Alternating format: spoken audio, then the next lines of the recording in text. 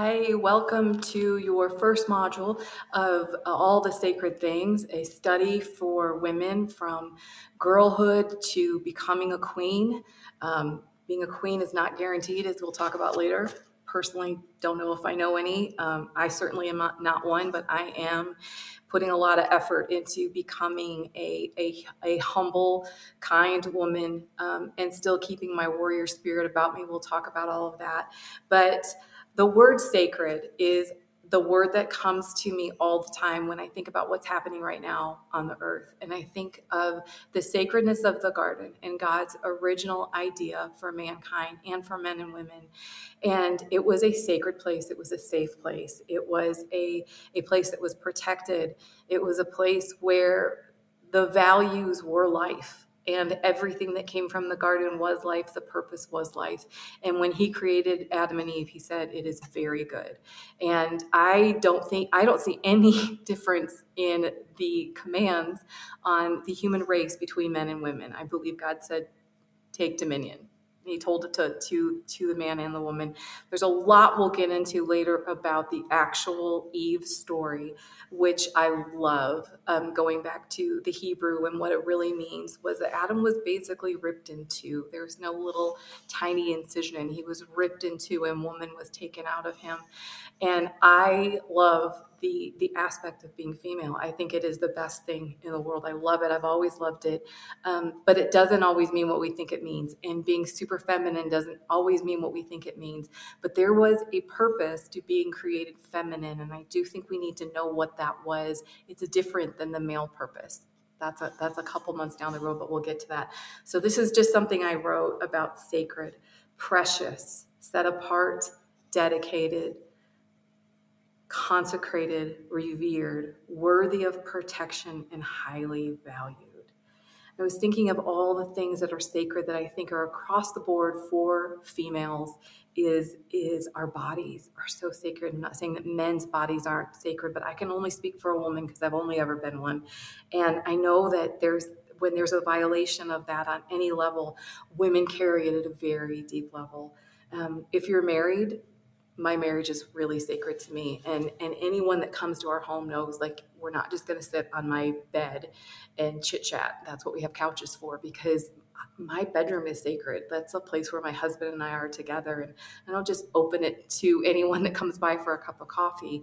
And it's just one of those things that I've learned over time, that even when our kids were really little, they had a nightmare, they were sick, maybe we'd go sit in their beds, or we'd bring them in for a little while, we'd take them back to their beds.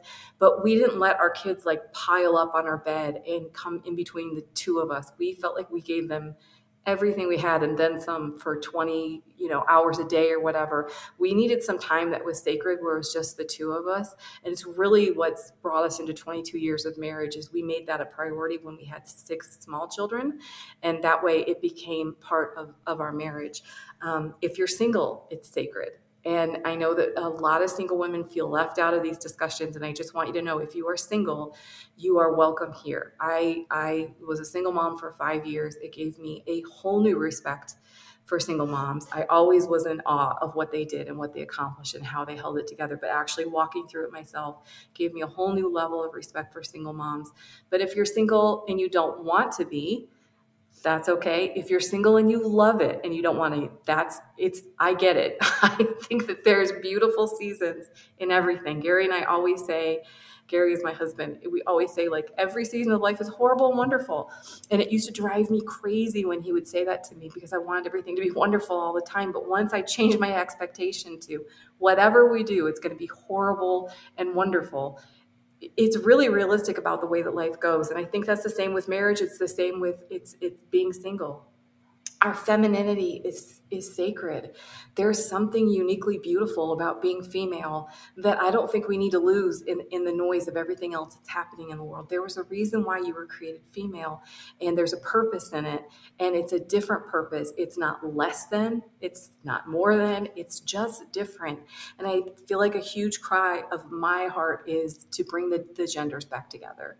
And there have been so many years of women being lorded over, falsely accused, had no rights, had their rights taken away, all these different things that have happened for centuries and centuries and centuries that were pretty much the ideas of men. I don't think women necessarily would have done that to other women. And I think that now is our time to come full circle in it. However, we have a choice. And if we start hating men because they're men, we have not evolved at all, because we're going to do exactly to them what they did to us. And I believe that men were created for a specific purpose. I believe that greed, lust, and all those things get in the way like they do of all of us. But this is not a season, and this is not the group for you if you're a man hater, because I love men. I have 4 sons. I have a wonderful husband. Even if I didn't have that, I have a genuine respect for men and what they were created to do on the earth. And I feel like we're supposed to work together in it. We're not supposed to be warring each other. We're supposed to be dancing together. Our children are sacred. Um, if you are a mother, and we'll talk about this, a mother is a spirit of mothering. It isn't about physically giving birth. So if you're an adopted mom, if you are a foster mom, if you want to be a mom, if you're struggling with infertility, if you have lots of biological children, whatever, there's a spirit of mothering that's just very natural to feminine qualities. And I've noticed that women will mother something. We will find something to mother if we're not mothering our own children or someone else's children. Our integrity is sacred. Our past is sacred. Our future is sacred. And all these things are connected. But the most important and the biggest thing is our connection to God. It is the most sacred thing of our life. And without that piece, all these other things falter. Well, I just believe that they do. I've seen it in my own life. I've seen it in so many. It's the connection to God that really brings us full circle back to the little girl that didn't question if he was there, and didn't question if he was listening, and didn't question if he was care. But he was just in their presence all the time. He's still in our presence all the time. We just have a lot of distraction. So I'd like you to, if you are taking this as a class and you want to take this seriously, I would love for you to write down in your journal, or take time later tonight or whenever, morning. If you're a morning person, you love to do things early before all the noise starts, and write down, what are the most sacred things to me? Because the sacred things to you are different than the sacred things to me. Some of you may have a relationship with someone that is so precious to you and it's so sacred that you feel like you don't even know what you would do if that relationship were to end. Write those things down. But I think the list that I provided is a good general idea of what is sacred to us.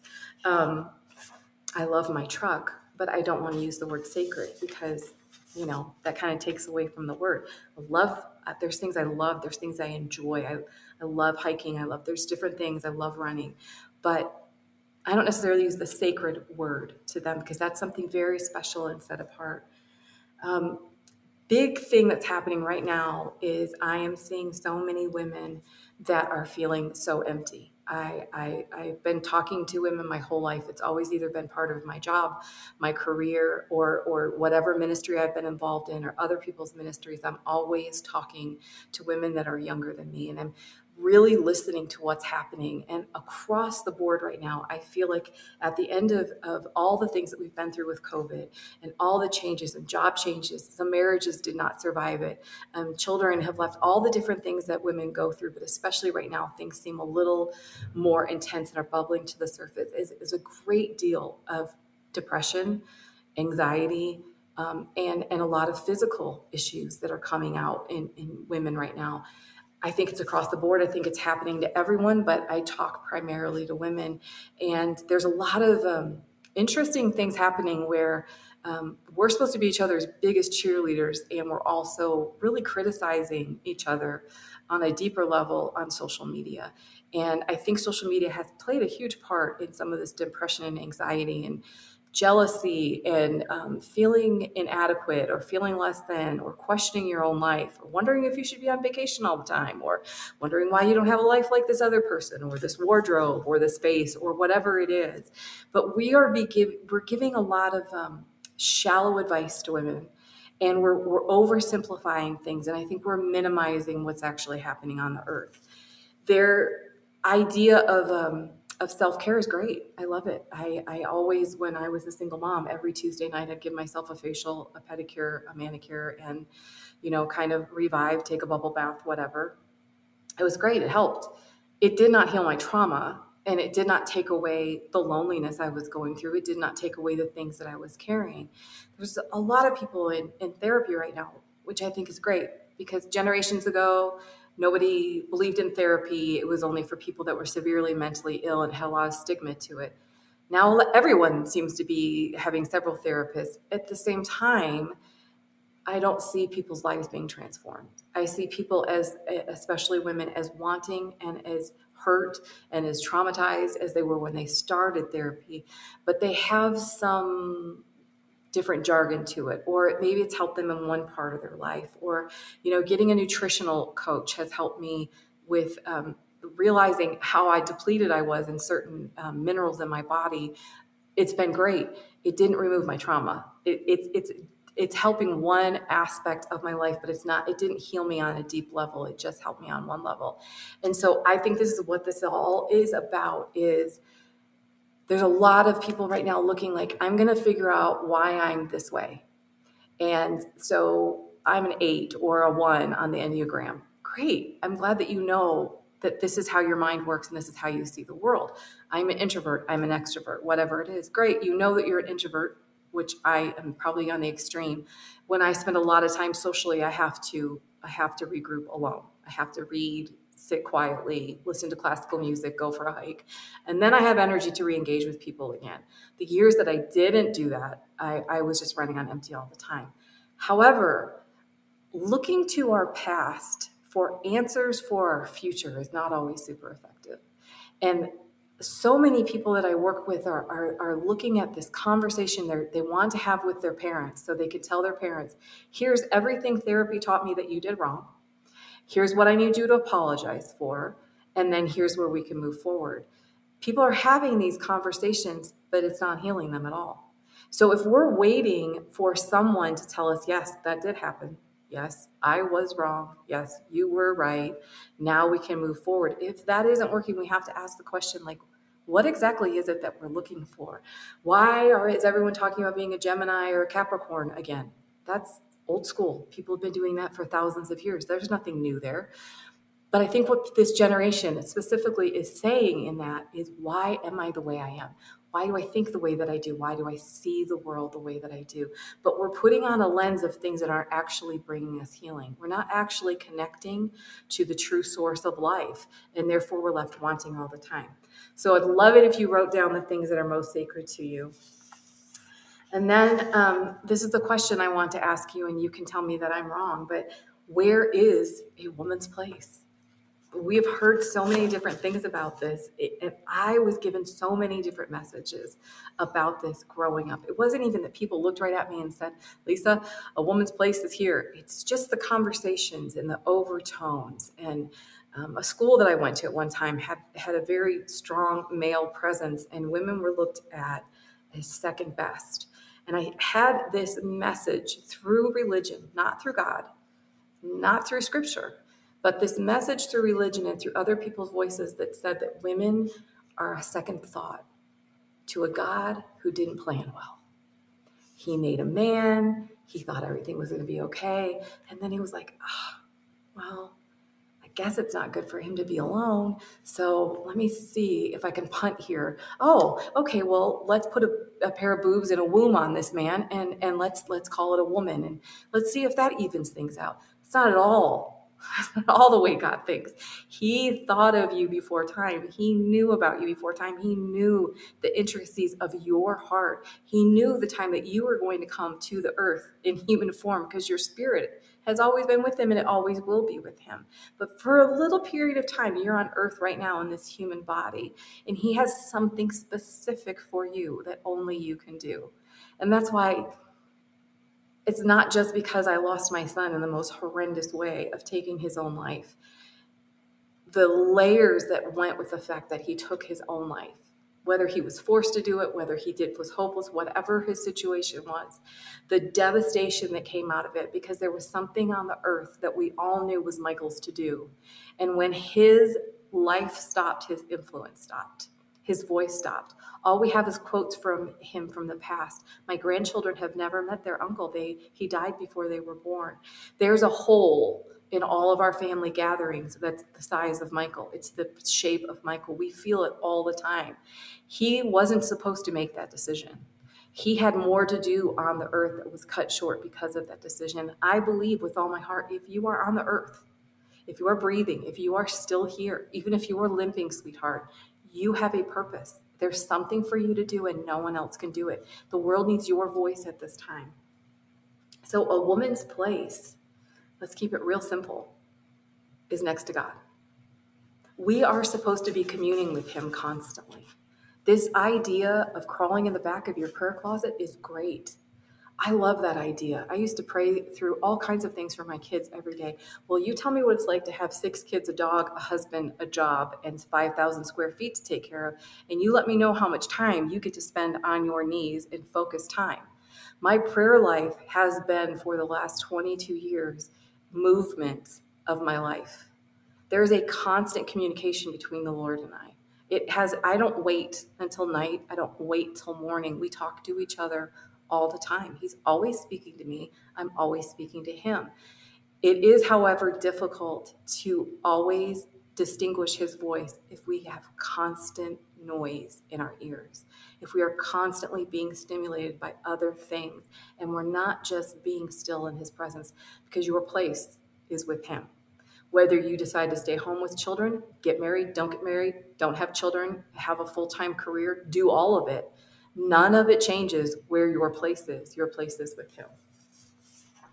All right, so let's go into stage 1. This is what I call the little girl stage. And there's obviously no way to become a woman without being a little girl first. And there's nothing in any stage that's bad or good. It just is. However, we have all met 90-year-old women who are little girls. And part of that can be very charming because they can be very fun and very adventurous and very carefree. Part of it can be that they've been completely frozen in time at a certain age because of a trauma or because they just decided not to humble themselves and grow up. It's not for me to judge. It's not for me to figure out. But there was a time in my life where I met a woman that was in her 90s, and I was so excited because I pictured in my mind that we were going to have tea and she was going to give all this wisdom to me. And she was just kind of a little girl. She didn't really have any wisdom to impart. She really didn't have any stories that I could learn from or grow from. And I remember I was so disappointed. And getting to know her more, I found out that she had a really profound trauma when she was 12 years old. And I thought, wow, she really is kind of stuck at 12. However, I think most of the time we have a choice. I think outside of some extreme situations with mental development, we have a choice to grow into womanhood. But you'll notice like little girls will throw tantrums. And it's really cute for a 2-year-old sometimes because we all just kind of laugh and like, she's just completely ruled by her emotions. She just says whatever she's thinking. My youngest granddaughter, I was with a couple weeks ago, and she had on rain boots, a sweatshirt, and a hat. And she was full, there was no pants involved, and she was ready to go. And I thought, that's so awesome. Like she's fully a 3-year-old little girl because this is what she wanted to wear and this is what she was comfortable in. And this was as far as her mind was going to go to it. Rain boots were easy to put on. The sweatshirt was comfortable. She put her little hat on and she was good to go. And I thought, that'd be awesome. But as a 51-year-old woman, I really can't do that anymore. I am expected to put pants on when I go out, and we all are. But the beauty of little girls is their connection to God. I love listening to my granddaughters talk about life because they say the most profound things I've ever heard because their hearts are so pure. They don't lie. I mean, lying is something that I think we develop over time. And I know every little girl has to tell little lies to get out of things, doesn't want to get in trouble, or she's in a difficult situation. But generally, little girls are really honest because they don't know to be dishonest. And so my granddaughter said to me the other day, "Oh, geez, Grandma, your hair has gotten so gray since the last time I saw you." And I loved that she was honest about it, but I was shocked because I was 100% convinced that my hair was white and not gray. And so the word gray just really threw me off. And I thought, she's seeing something I'm not seeing because she has no reason to lie. It was from such a pure place in her heart. And so I went and got my hair colored to a different color. But anyway, it's the ruled by emotions, but it's also the thing I've loved about raising little girls, as having two little girls before I had any other little children, is they would get lost in their giggles. And they would get so lost in their giggles that nobody else was there, nobody else was around, nobody else mattered. And I loved that about them, that they really only saw their own little world of joy. And it was like such a beautiful, sacred thing to watch.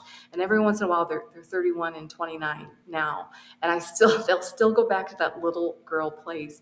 And the three of us have a little group chat. And the things that we say to each other, nobody else would understand because it's connected back to that freedom of just being a little girl and being silly and things that we used to say to each other to make each other laugh. A female at this stage does not yet have the wisdom or the age or experience, but yet they are positive and hopeful and optimistic.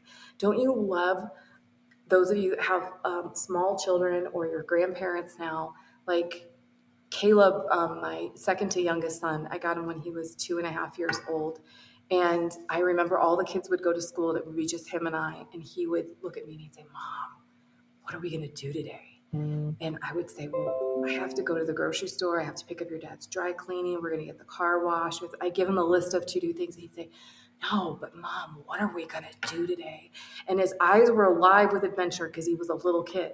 And that's what little kids do, is they keep that adventure alive. And he didn't want my list of chores. He wanted to know what him and I were going to do that was going to be some great adventure. And when he would ask me that question, it would challenge me to get those things off my list so that him and I could play hockey, so him and I could play ball, so him and I could do whatever, because I wanted to be in that little world with him. It was a beautiful world where it was just the two of us full of imagination. It's the beauty of children. That's why we like to be around them. When you are a little girl, your instincts are super, super strong. I personally don't believe they ever fade. I just think we dull down the voice a little bit because there's so many other voices. And I've always tried to instill in the children that I raised, listen to that feeling in your gut. Listen. Like I would tell my kids when they were little, if you go into someone's house and something doesn't feel right in your tummy, that's God speaking to you. And we had lots of little codes in our family where we would, a lot of people know the tuna sandwich story. I'll tell it at some point, I'm sure. But it was a code where my kids could use it if they were at someone else's house and they didn't feel comfortable without having to explain anything to an adult. It was a code that I would come and get them right away. Trusting their gut, trusting their instinct, trusting their connection with God. It didn't always necessarily have to be a big deal, but I just wanted my kids to know, like, God speaks to you all the time. You just have to listen and you have to trust. And then the sacred thing about little girls is the adventure to just jump.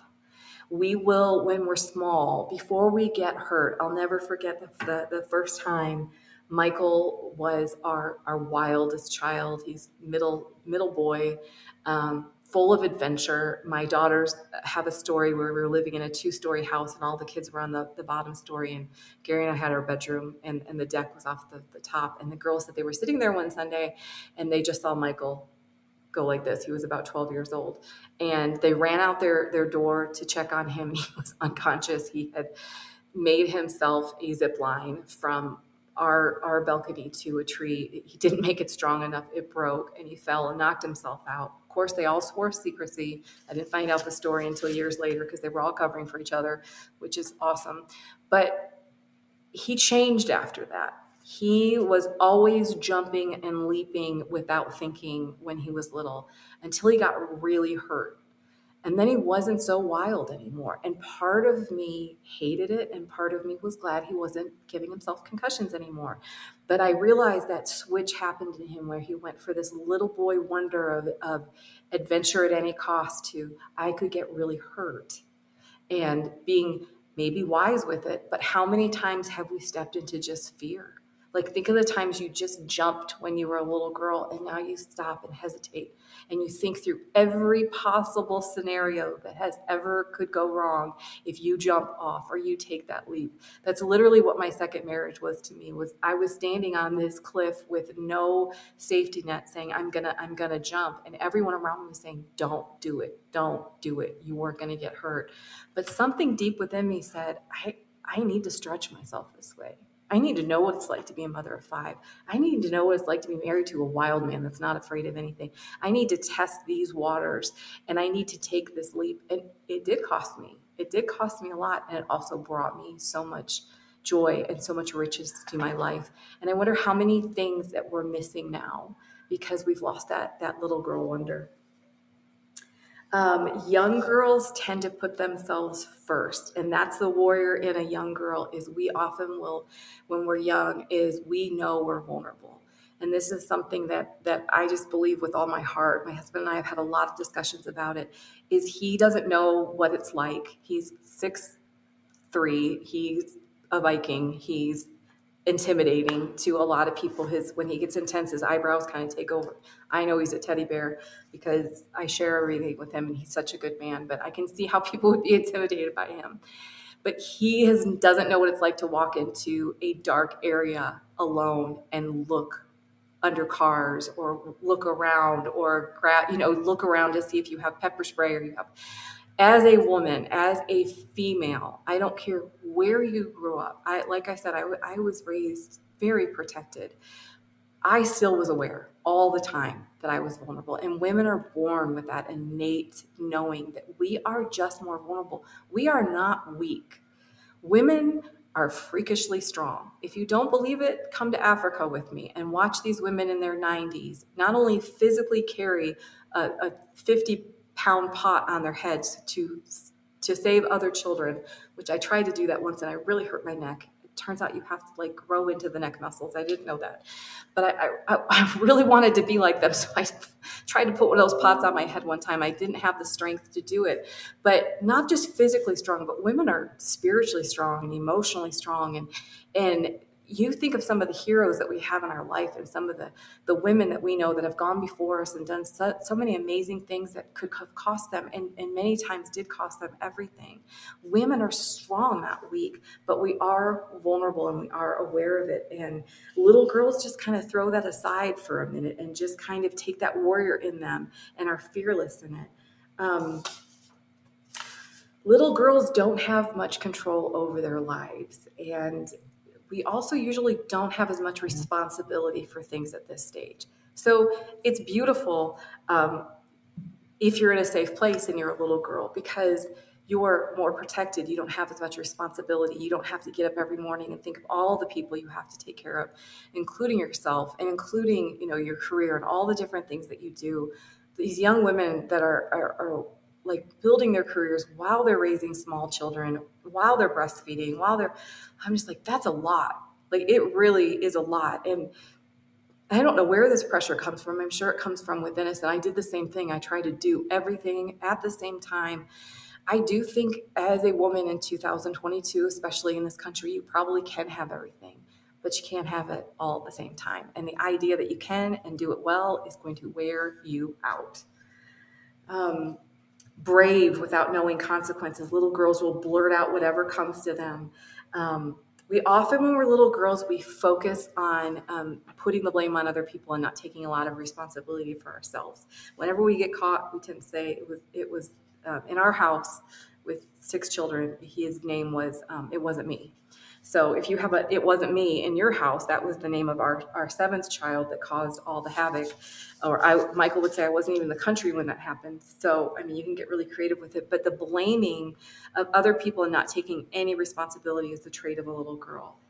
If we stay stuck in this, so as our bodies mature, our minds are supposed to mature, our emotions are supposed to mature, our intelligence everything about us is supposed to mature together. If our bodies just mature, but we don't really focus on these other areas, and it is very socially acceptable right now for women my age to throw tantrums, to act like idiots, to create a scene, to throw things, to call people's names, to criticize other people, to blurt things out. That's the actions of little girls or toddlers in a grown-up body. It's not attractive. It may be entertaining for a second. Maybe it's like a car accident. You know you shouldn't look, but you're kind of curious what happened. But no one wants to follow those women. They may have fame, which fame goes wide. You can be well known, but you can be well known for doing horrible things. What we're interested in this group, what I'm interested is going deep. And if I die and there's just one person, I hope that I have some influence in a positive way on my daughters and my daughter-in-laws and my granddaughters. I hope that I have some type of influence where I have some wisdom that I can impart to them, some encouragement that I can impart to them. But if I stay stuck in immature behavior, I'll never get there. It doesn't matter how old my face gets. All right, so to stay connected to the little girl in you, this is what I have learned. It's going to be different based on your personality. It's going to be different based on your experience. But to go back to that little girl wonder, I love to go into nature. I love to go on adventures with God. Granted, I live in a beautiful place. It makes it much easier. But there's no place I visit where I don't try to find a way to connect with God in that city and see what's happening. When Gary and I are driving into a city, I say, what's happening here? What's going on here? Like what's sitting on this city? What was this city created for? Like, God, what do you want to do with these people? How do I pray? How do I interact? One of the ways that I try to is just to speak life all the time. And people that don't know me might think I'm a phony. I really don't care. I was a very critical, angry young woman, and I was very sarcastic, and I didn't like the results. I didn't like the way people responded to me. I didn't like the way my reputation was going. I didn't like what was coming back to me. So I made a vow when I was about 23 years old to change the way that I spoke, and I asked God to change my heart. And I said, listen, if I'm not supposed to say it, if it's critical, because usually the first thing that comes to our head is not positive about ourselves or about other people, choke it in my throat. Like, let me choke on that negative stuff and let me only speak life.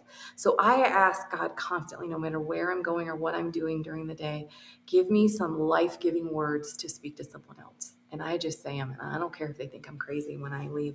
I don't know what that person needed to hear, but I guarantee you they're not going to be offended by someone telling them how beautiful they are, how beautiful their smile is, how kind they are, how much you appreciate them, asking them if they're doing okay. People are in service industries. Sometimes I just say, are people being nice to you today? And they'll always open right up. Well, yesterday was great. Everyone was great. But today, no, there's a lot of really angry people here, and I'm not getting very good tips, and I don't know if I'm going to pay my rent. I want to see what's happening in that woman's life because I need to know where I need to step in there. Like, am I supposed to pay her rent? Maybe I'm just supposed to encourage her. Maybe I'm just supposed to see her. I don't know, but that's what we're supposed to be doing on the earth. You can't do that if your focus is always on yourself like a little girl. So I love to go back into nature and connect to God. I love music. I love true scripture, not religion that someone's taught me, but actual true scripture that brings life and that I can learn from and that I can take within me and that I can let come out of me. And I love going to a quiet place to connect with him. I love going back to the little girl that's still within me that says, I just want to be with you, God. Like, I tell my husband probably 5 times a week, like, I don't know what I would do without you. I've been a widow. Like, I know I can survive it. I did it.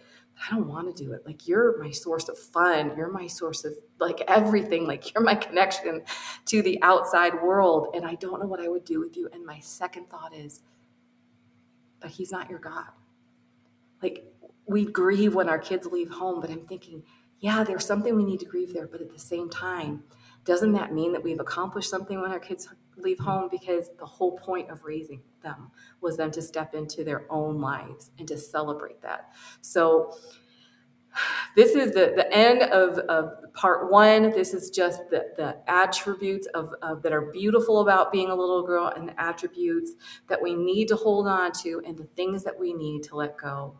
So I hope you enjoyed this. All of these notes are online. If you didn't get all of them or you want to go a little deeper, you'll be able to access all of them. And I'll see you for part 2.